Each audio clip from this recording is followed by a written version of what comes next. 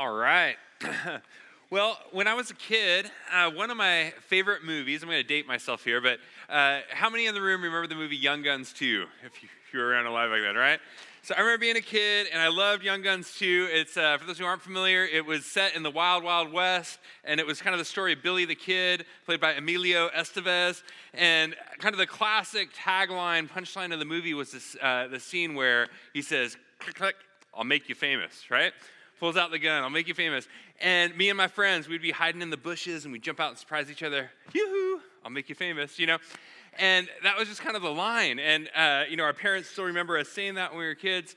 And the idea, though, was like the reason that Billy the Kid, the reason that he would make you famous is because you got killed by him, right? Like, I'll make you famous by shooting you, and then you will be known as the one who got shot by Billy the Kid. And I think in many ways, this is like the voice of the enemy often in our culture today. That there is an appeal. We live in a celebrity culture where fame is one of our highest kind of values, and there is often the voice of the enemy going, hey, I'll make you famous, but I'm going to do it in a way that kills you, that can lead to your destruction.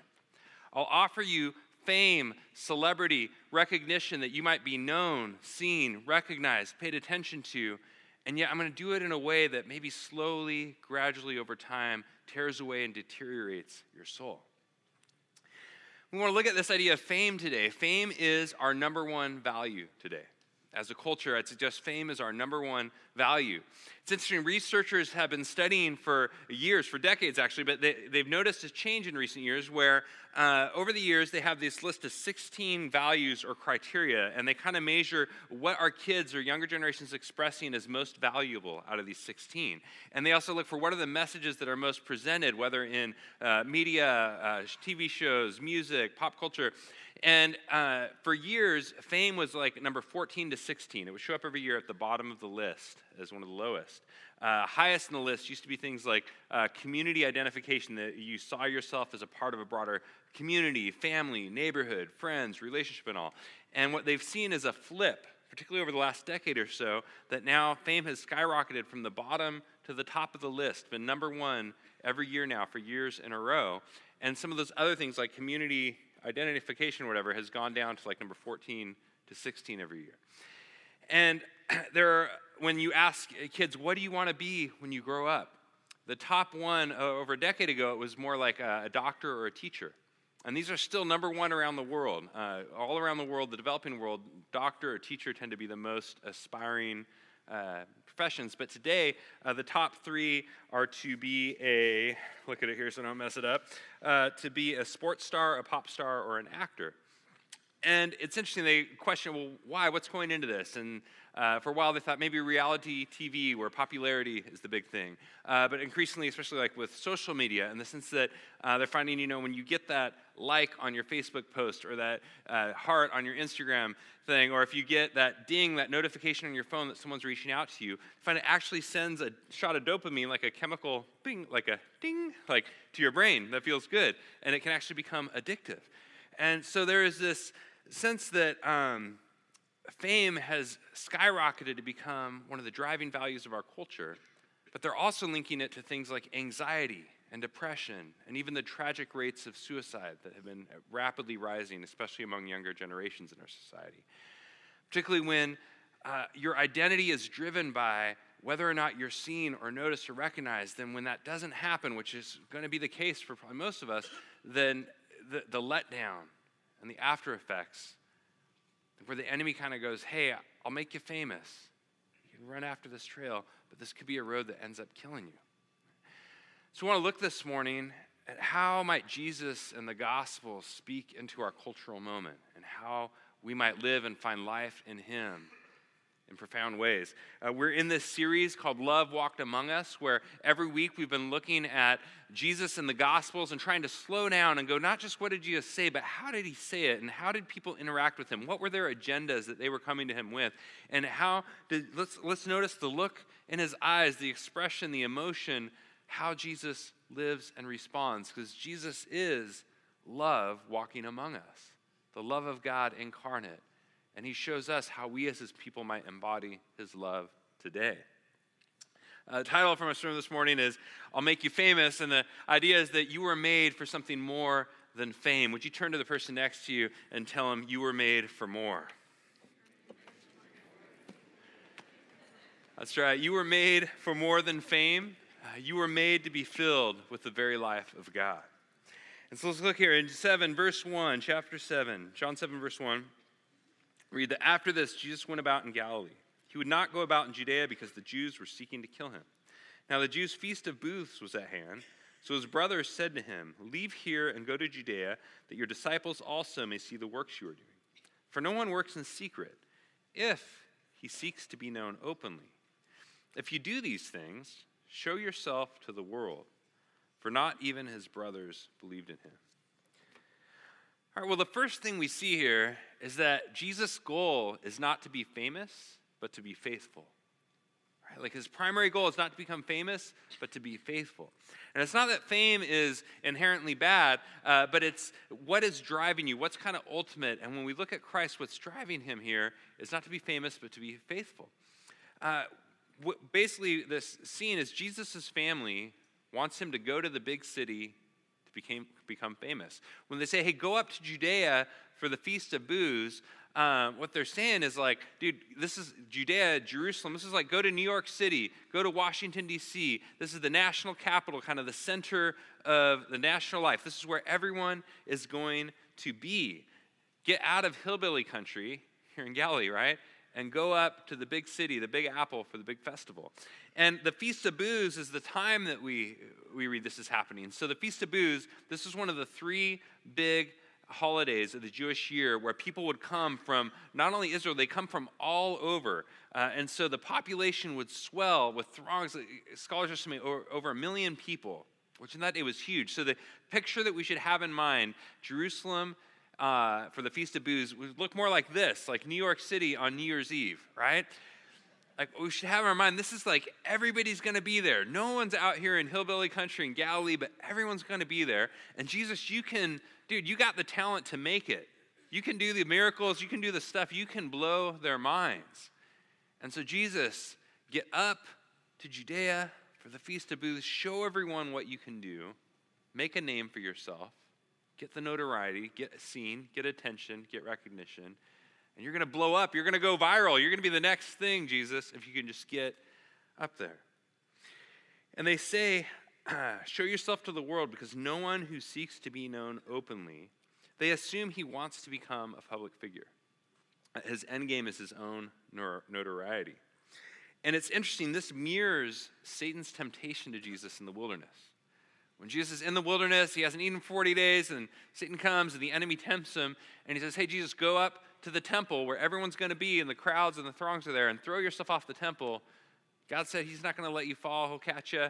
And when everyone sees the spectacle, the spectacular, they'll know that you're the Son of God, and they'll follow you. They'll put your trust in you. Satan essentially says, go become famous by forcing God's hand. And Jesus says, no. He's not driven by the crowds. He's not driven by the need for acclamation or fame. He's driven by the love of the Father. And I love Paul Miller, the author of Love Walked Among Us, the book that the series has kind of been inspired by. I love how Paul Miller puts it. He says, if Jesus were to have done this, if Jesus were to succumb to either his family's temptation here with his brothers or Satan's temptation, that his miracles would not be expressions of love, they would be manipulations of power. Right? Like he would be using his power, his strength, more to exalt himself rather than to serve and lift up his world. And so Jesus, his ultimate goal we see here is not to become famous, but to be faithful, to live faithfully. And there is this reality that you and I, though, we often want to become famous, right? Like maybe not, I'm going to be a superstar and, I don't know, I'm not going to win the Grammys or whatever, especially if I don't have the talent for that, right? But we do want to be seen. We want to be noticed. We want to be recognized. And I think often beneath the desire for fame is a desire to be seen. Be seen. And that's not all bad. There's actually something good beneath that God has made us to be seen by him, to be known by him, and by others, to actually walk in community. Yet one of the ironies of fame, I think, is that the more people you are seen by, often the less known you actually are. And often to truly be known requires kind of a smaller crew or circle that really knows you. And so you read interviews with people who have blown up and become famous, and they often will talk about how difficult it can be and unexpectedly hard. And some of us are like, okay, well, give me that hard, give me that thing, right? But there's a sense where they go, well, now all the eyes are on me, but I don't feel like people actually know me. They see this projection of me or this perception that they want to see. And likewise, I feel like I have to keep up the projection or the impression or the thing that they're going to like. And you see some folks downstream going, I don't think I really actually even knew who I was underneath. And so there can be this danger, this allure that if you can just get seen by enough people, but you get to that spot and you realize, yeah, I'm seen, a lot of eyes are on me, but I'm not truly known. I was watching this week the documentary on the Fire Festival. Have you seen this, right? Fire Festival. So the greatest party that never happened, or whatever. And if you know the backstory, so this guy, Billy McFarland, teams up with Ja Rule, like the music mogul, and they're like, dude, we're going to throw the biggest music festival anyone's ever seen. It's going to be on the Bahamas, super elite. Like, it's going to cost loads of money to be there. And so they get like some supermodels and some famous influential people down on the island, and they get them kind of Instagramming and posting, like, we're here on the place where it's going to be, and it's going to be fire, it's going to be lit, like, everyone get down here. And like within 40 hours, the thing sells out, and people are plucking down like thousands and thousands of dollars. Some of the tickets, like resort packages, were estimated up to like $250,000 people paid to like go be a part of this music festival. And the irony was when people actually got there, they had none of the preparations or planning done to pull off the musical festival. So when everyone gets there, they show up to like FEMA refugee tents and like styrofoam packages with cheese sandwiches and stuff, and just going, what happened? How did we all get sucked into this? But as people were commenting and analyzing, they go, dude, so much of it was like FOMO, like the fear of missing out. Right? There was a sense of this big thing's going to be happening with all the hip in people, and you're going to miss out unless you can put down the money and give whatever you got to give to be around it. I think sometimes fame is like that. Like, we want not just necessarily to be famous, but at least to be around famous people or to be around the popular crowd. Even on a microcosm, like in high school, we want to sit at the cool kids table. We want to chum up. If we can get close enough to the people that have influence and notoriety, maybe some of it will rub off, or then we'll be kind of in. And yet, when you give your life for that, you can wind up not truly being known, not truly knowing who you are, and then you're sitting with your styrofoam box and your cheese sandwich, just bummed, right on the corner. This was not what I was promised. This is not what it was cracked up to be. And Jesus, in contrast, he calls us to be faithful. He calls us to be faithful. Jesus reveals that showing up in the little places is more important than showing off in the big places. Right? And I'm tempted by, this is convicting for me, where I find like I've got 3 kids, 9, 5, and 4 years old. And I found this showing up at times now with like social media and my phone. I've got a smartphone. I'm not anti-technology or whatever, but I found when I'm at the playground with my kids, like there's this temptation to like try and keep up to see what's going on in the big outside world and to be seen, to put my 2 cents in, to say my thing, whatever. And that desire to be seen can actually suck me out of seeing the very ones that God has called me to be present to. And noticing my kids are often looking like, is Dad watching me on the jungle gym bars? Dad, can you come and help me, go down the slide with me? And I'm like, oh, you're interrupting. Like there can be that temptation as parents. And it's interesting now they're finding with kids, child psychologists are doing a lot of research on this and going, dude, what are we doing to our children? We often focus on when do we let them use technology and how much, but we're not often focusing on how do we use technology around them. Because they're finding for a lot of kids now, there's a lot of anxiety and depression, things wrapped up with looking at mom and dad. The kids will do drawings of their parents and their family life at home. And a common motif or theme is dad's on the computer, mom's on the phone, and they're too polite to say it to their parents, or they're too afraid maybe or whatever, but when they're actually processing it with their counselor or whatever, they're like, I'm angry inside. I'm like, shut down the stinking computer. Like, get off your phone and spend time with me. Like, what it communicates is everything else out there is way more important than I am. And I think that sometimes in our desire to be seen, we can forsake the very ones that God has called us to see. Right? Who are those people that God has put in your life that it may not be the popular crowd, it may not be the people or the places that are going to give you a lot of accolades or attention, but that God has called you to pour attention into, to notice, to be present with, to be present to invite to your family table that might not have much to bring, that you could actually see them and notice them and be attentive to them. And where are those places in your own life where you feel unseen? Often we're going to neglect that when we feel like, I think often the desire for something like an affair, I found in counseling a lot of marriages in crisis, that often, it's not like someone's going, hey, I want to be famous, but it is kind of often going, I don't feel seen at home in my marriage. And yet here's someone that I feel like they notice me, they pay attention to me, you know? And sometimes when things get hard in the mundane and the simple and the everyday, we can start to look to be seen and noticed in places that ultimately lead to our destruction.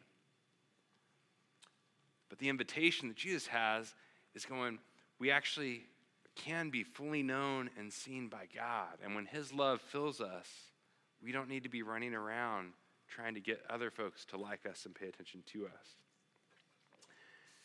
So let's move to the next segment of the passage here. So how does Jesus respond to this temptation? Jesus said to them, my time has not yet come, but your time is always here. I love how he's like, your time is any time. You guys are content with whatever, but I'm actually dependent on the Father and my time. There's a time that's coming to be famous, but it's not yet here. He says, the world cannot hate you, but it hates me because I testify about it that its works are evil. You go up to the feast. I am not going up to this feast, for my time has not yet fully come. After saying this, he remained in Galilee. What we see here, Jesus tells us, is that timing is everything. Jesus' timing is everything. Jesus depends on God for the timing. Because the reality is, Jesus is supposed to be famous. Right? It's not that fame is inherently bad. Jesus is actually going to become the most famous person the world has ever known. It is 2019 because we mark our calendars from year zero when his life, right? And so Jesus is destined for fame. Fame isn't necessarily the problem, but how he gets there and when, the timing is significant. Love, Jesus says, like true love, it does the will of the Father, not the will of the voices. Right? Like it's driven and dependent on God and trusts in his timing. I think there is the reality that for some of you, like some of us are destined for great things. There are things or movements or people that you are supposed to lead or to influence or great contributions you are to make to the world that God has in store for you. And yet perhaps the timing is not yet. The timing is not yet. This is a common theme that we see throughout Scripture, is that God often gives a call, but then there is a delay between God's call and the fulfillment of that call. So you think about Abraham. God's like, hey, Abraham, comes to him in Genesis 12. You are going to be the father of a great nation. Loads of kids, grandkids, great-grand. You guys are going to grow, and I'm going to bless the world through your family line. And yet then the next few decades, Abraham has no kids, right? Or God, I think with Moses, since you're going to be a deliverer, you're in Pharaoh's palace, you see your people in bondage and slavery, and yet it's going to be over 40 years before Moses actually steps into that. David, you're anointed king. You're going to be king over my people. And yet he's chased and on the run, hunted for his life for about a decade by Saul. And so God often gives the call, but then there's this in-between time where it can almost feel at times like the opposite of the call. And what do we do in that in-between time, in that space? Because some of the biggest mistakes that are made are when we try and make the thing happen prematurely. You see with Abraham and Sarah, it's when they desire to make the thing happen to get the kid that's going to bring the family. When they try and do it prematurely, that's when the whole Hagar and Ishmael debacle goes down. It's when Moses tries to kickstart delivering his people by killing the Egyptian that he gets himself banished out in the wilderness for 40 years. And so we see that often maybe the call is right, but timing is everything. And Jesus teaches us to trust and depend on God for the timing. Jesus is content to be in the hidden places in that in-between time, out in Galilee, out in Bush League, right? And are we content to be hidden? Well, there are a few benefits, I believe, to the hidden places, right? And that hidden place, and that in-between time, it's a time that God forms you and prepares you for what's to come. One of the key problems I think we often see in leadership is folks who are given too much too soon.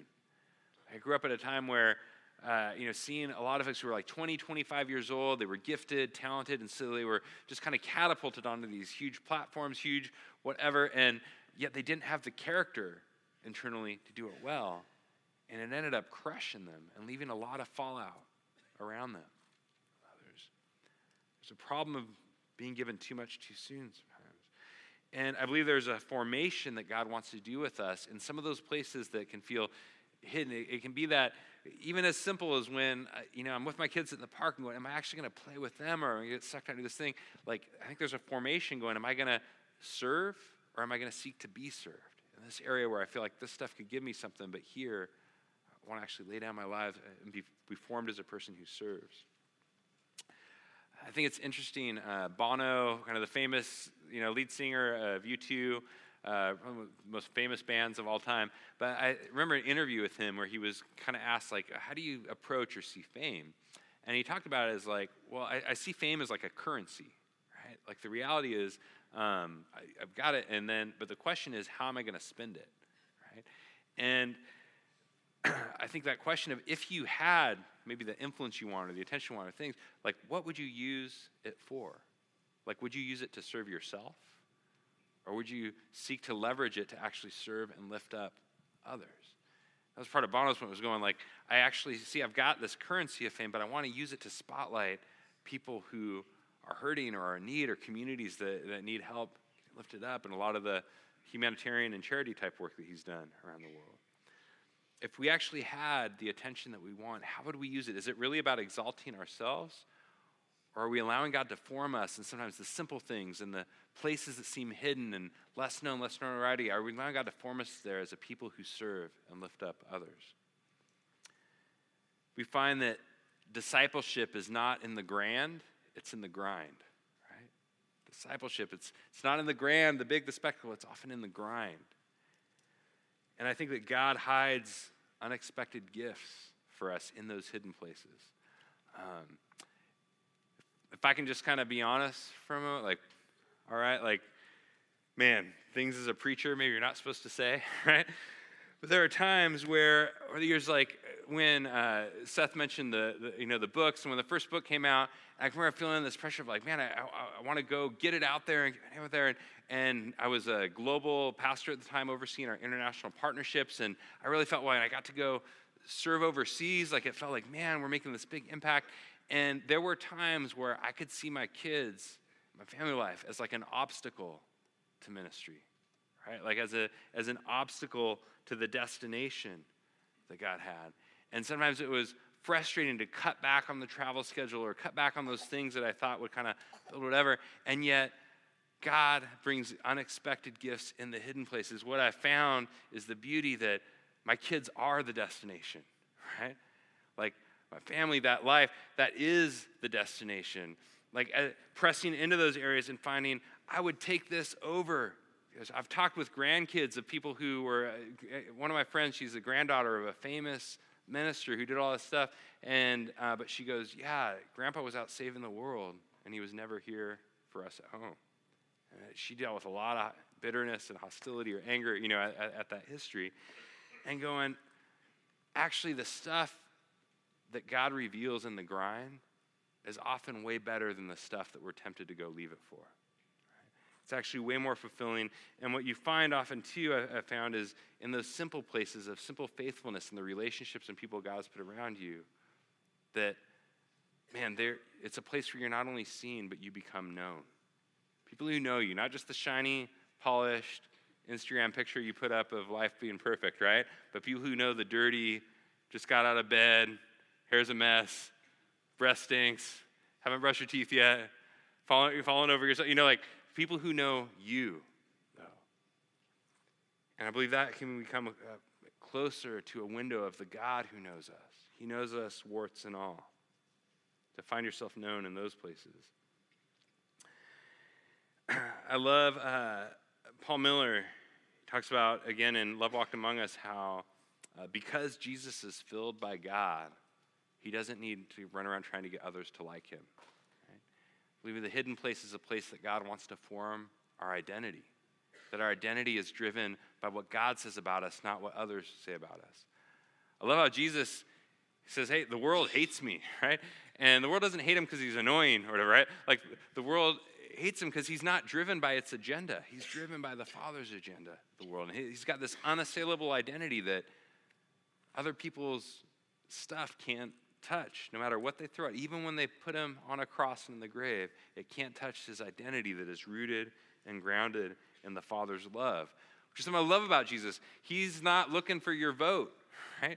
Like, he's not trying to get you to like him or to pay attention to him. He loves you. He's going to give his life for you, but he doesn't need you in that way, right? His identity is not driven on what you think about him. Jesus is not like running for class president going, hey, guys, if I get enough people to like me, if you put me in office, like, I'll bring back the vending machines and we'll get Bieber to come for high school prom. And, like, Jesus is not making promises he can't keep and just trying to get us to like him. He knows that ultimately his fame, his exaltation, it's not driven by what he can muster up. It's driven by what God has promised to do as his Father for him, as his beloved Son. His identity is secure in that. And Jesus invites us that our identity can be secure in that.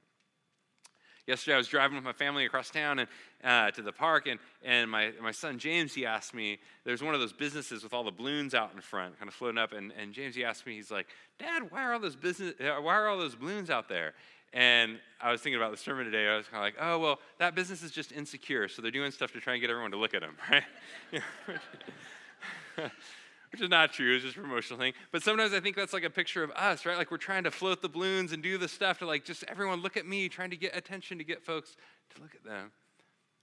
And yet, when your identity is grounded and rooted in God's love for you, you don't need to spend all that time and energy getting attention from others. You actually become secure in who you are enough to actually pour attention into others and to be present to those that God has put in your life. All right, well, let's move to the final movement of this passage. Verse 10, it says, but after his brothers had gone up to the feast, then he, Jesus, also went up, not publicly, but in private. And I love this. There's something interesting there. Like, Jesus tells his brothers, no, I'm not going, you guys go up. And then after they go, he waits a bit, and then he goes. And so what's going on there? Did you just trick him? Or well, he goes, but he goes in a very different way. They wanted him to go and showboat, show off, do his thing.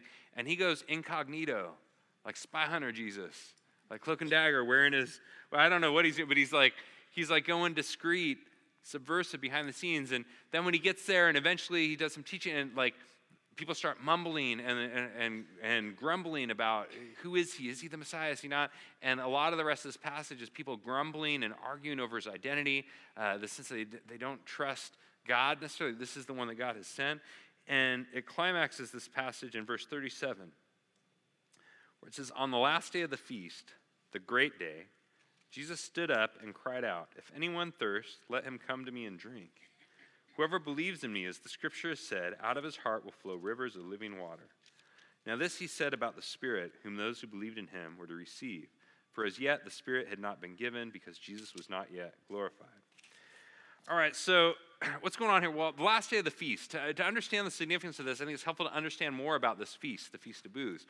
And what this celebrated, again, it was Israel. It celebrated Israel's experience in the wilderness when God provided, and particularly when God provided water from a rock. And so to remember this event, all the people would build these, like, it was like a national camping trip where they'd build little booths and huts and tents, and the whole nation would go camping together for like 7 days. Like in Jerusalem, they build these booths outside of their homes or in the temple courts or in the square and all around. And so everyone was kind of going camping, and it reminded them of this time in the wilderness when they were grumbling against God, going, God's left the building, we're going to die here, he doesn't care for us, we're all alone, we're unseen, we're unknown, we're unrecognized, We should have just died in Egypt. And because of their grumbling, Moses in anger, he strikes the rock that God told him he was going to bring water out of, but Moses does in anger. He strikes the rock with a staff. The rock splits open, and life-giving water comes out to provide for God's people. So it commemorated God providing water from a rock for his grumbling people. And the way that they would celebrate this ceremony, this festival every year, so it's a 7-day camping trip, and on the 7th day, the priests would go to this place called the Pool of Siloam, and they would get these buckets of water, and they would carry them and make the journey from Siloam up to the temple in Jerusalem. And they would go to the altar, and the altar was seen as like associated symbolically with that rock in the wilderness, and where the animals get cut open, like the rock getting split open, and they would pour the water over the altar. And then they would also take these willow branches, and they would come up, and all the people would be gathered around, and they would beat the altar or the rock with these willow branches. And it was a sign of them calling out to God, recognizing we're dependent on you for rain, for water, for life. It happened at the harvest time, going, God, we need you to provide in order for the land to be fruitful and us to be provided and cared for. So at the center of the ceremony, on the last and the great day, Jesus stands up, and he identifies himself as this rock, as the one who's about to be sacrificed on the altar, so to speak, and says, basically, like, all who are thirsty, come to me. I am the living water, and if you drink from me, not only will you receive life and water and all from me, of God's very presence, his Spirit, but it will give rise to living water flowing not only in you, but out of you, and bringing life and abundance and fruitfulness to the world. Jesus reveals here that the road to stardom, the road to true stardom, is not through self-exaltation, but through sacrifice. That the road to true stardom is not through self-exaltation, but through sacrifice. Jesus is the rock who's going to be struck in anger to bring life-giving water to a grumbling people. Jesus is the one who's going to allow himself to be broken, to be torn open. This is how Jesus becomes famous. Jesus is going to become the most famous person in the history of the world, and yet his road to fame is through laying his life down. So his road to fame is by being murdered, allowing the enemy to murder him in order to bring us life. In a moment, we're going to come to communion, where we come to the body broken and the blood shed of Christ our Lord. And as we come to communion, we come to Jesus, the one who allowed himself to be split open in order that he could bring the life-giving presence of God bursting forth to us as a grumbling people. Us as a people who have complained, God, you've left me on my own. I don't feel seen by you. I don't feel known by you. And God's like, yes, just trust me. I'm here. And I'm so with you, so for you, that even in the midst of our grumbling, God goes, I will come myself as the love of God will walk among you and allow myself to be split open to bring my life for you to the world. So if we return to that phrase, kind of at the beginning, earlier I was talking about that movie, that I'll make you famous, right? And on one hand, I love that phrase. So on one hand, that's like the enemy's phrase, I think, to us today. It's like, hey, I'll make you famous. I'll get you attention. I'll get you celebrity. I'll get you noticed. I'll get you recognized. I'm going to do it in a way that destroys you. I think the solution is not to go, hey, just fame is bad. Or the solution is actually to go, no, Jesus, I'll make you famous. Right? Like, Jesus, I want to use my life to lift you up. And the way that I'm going to use my life to lift you up is through faithfulness. Like, it's to follow you. One of the things I love at Redemption, one of our core beliefs is we believe we're called to do the Lord's work the Lord's way. That the way of Jesus becomes our way. That we seek to lift up Jesus, not by any means possible. The end don't justify the means. We don't believe in using corruption or integrity or unintegrity or abuse or bad things to try and lift up Jesus. We believe that if we're going to do lifting up and exalting Jesus, we're called to do it the same way. By laying down our lives for one another and laying down our lives for the world that he loves, and living ultimately not to exalt ourselves in fame, but to give our lives in faithfulness to God our Father through Christ his Son and the power of his Spirit for his world. Would you join me in prayer?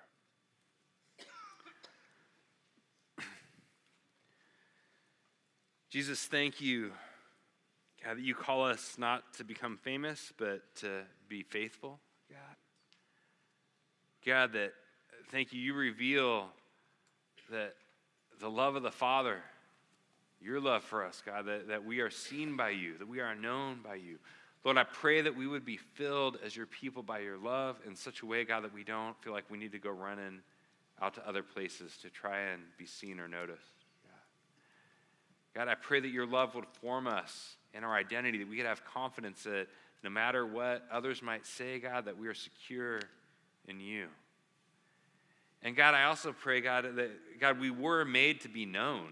And so, God, I pray that our lives would be known by you. If there are any areas in our lives this morning that we feel like we've been hiding because you might not like it, or it might not be good enough or whatever, God, thank you for your grace, God. I pray for the freedom as we come to the table this morning of Christ broken and poured out for us, that we would bring the hard parts we maybe wanted to keep before you, God. You already see it. You already know it's there. So I pray we'll be able to bring that before you.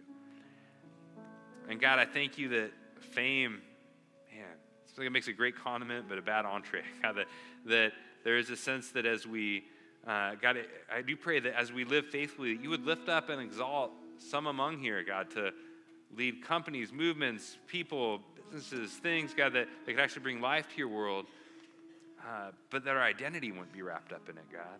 Like our identity would be wrapped up in simply being faithful to you and living before you. And that you might then use us, God, in ways to lift up and to care for and serve your world. That we would not be a people of self-exaltation, God, but we would be a people of sacrifice that give our lives for one another. That we give our lives for the people who maybe it doesn't seem like they got much to bring, God.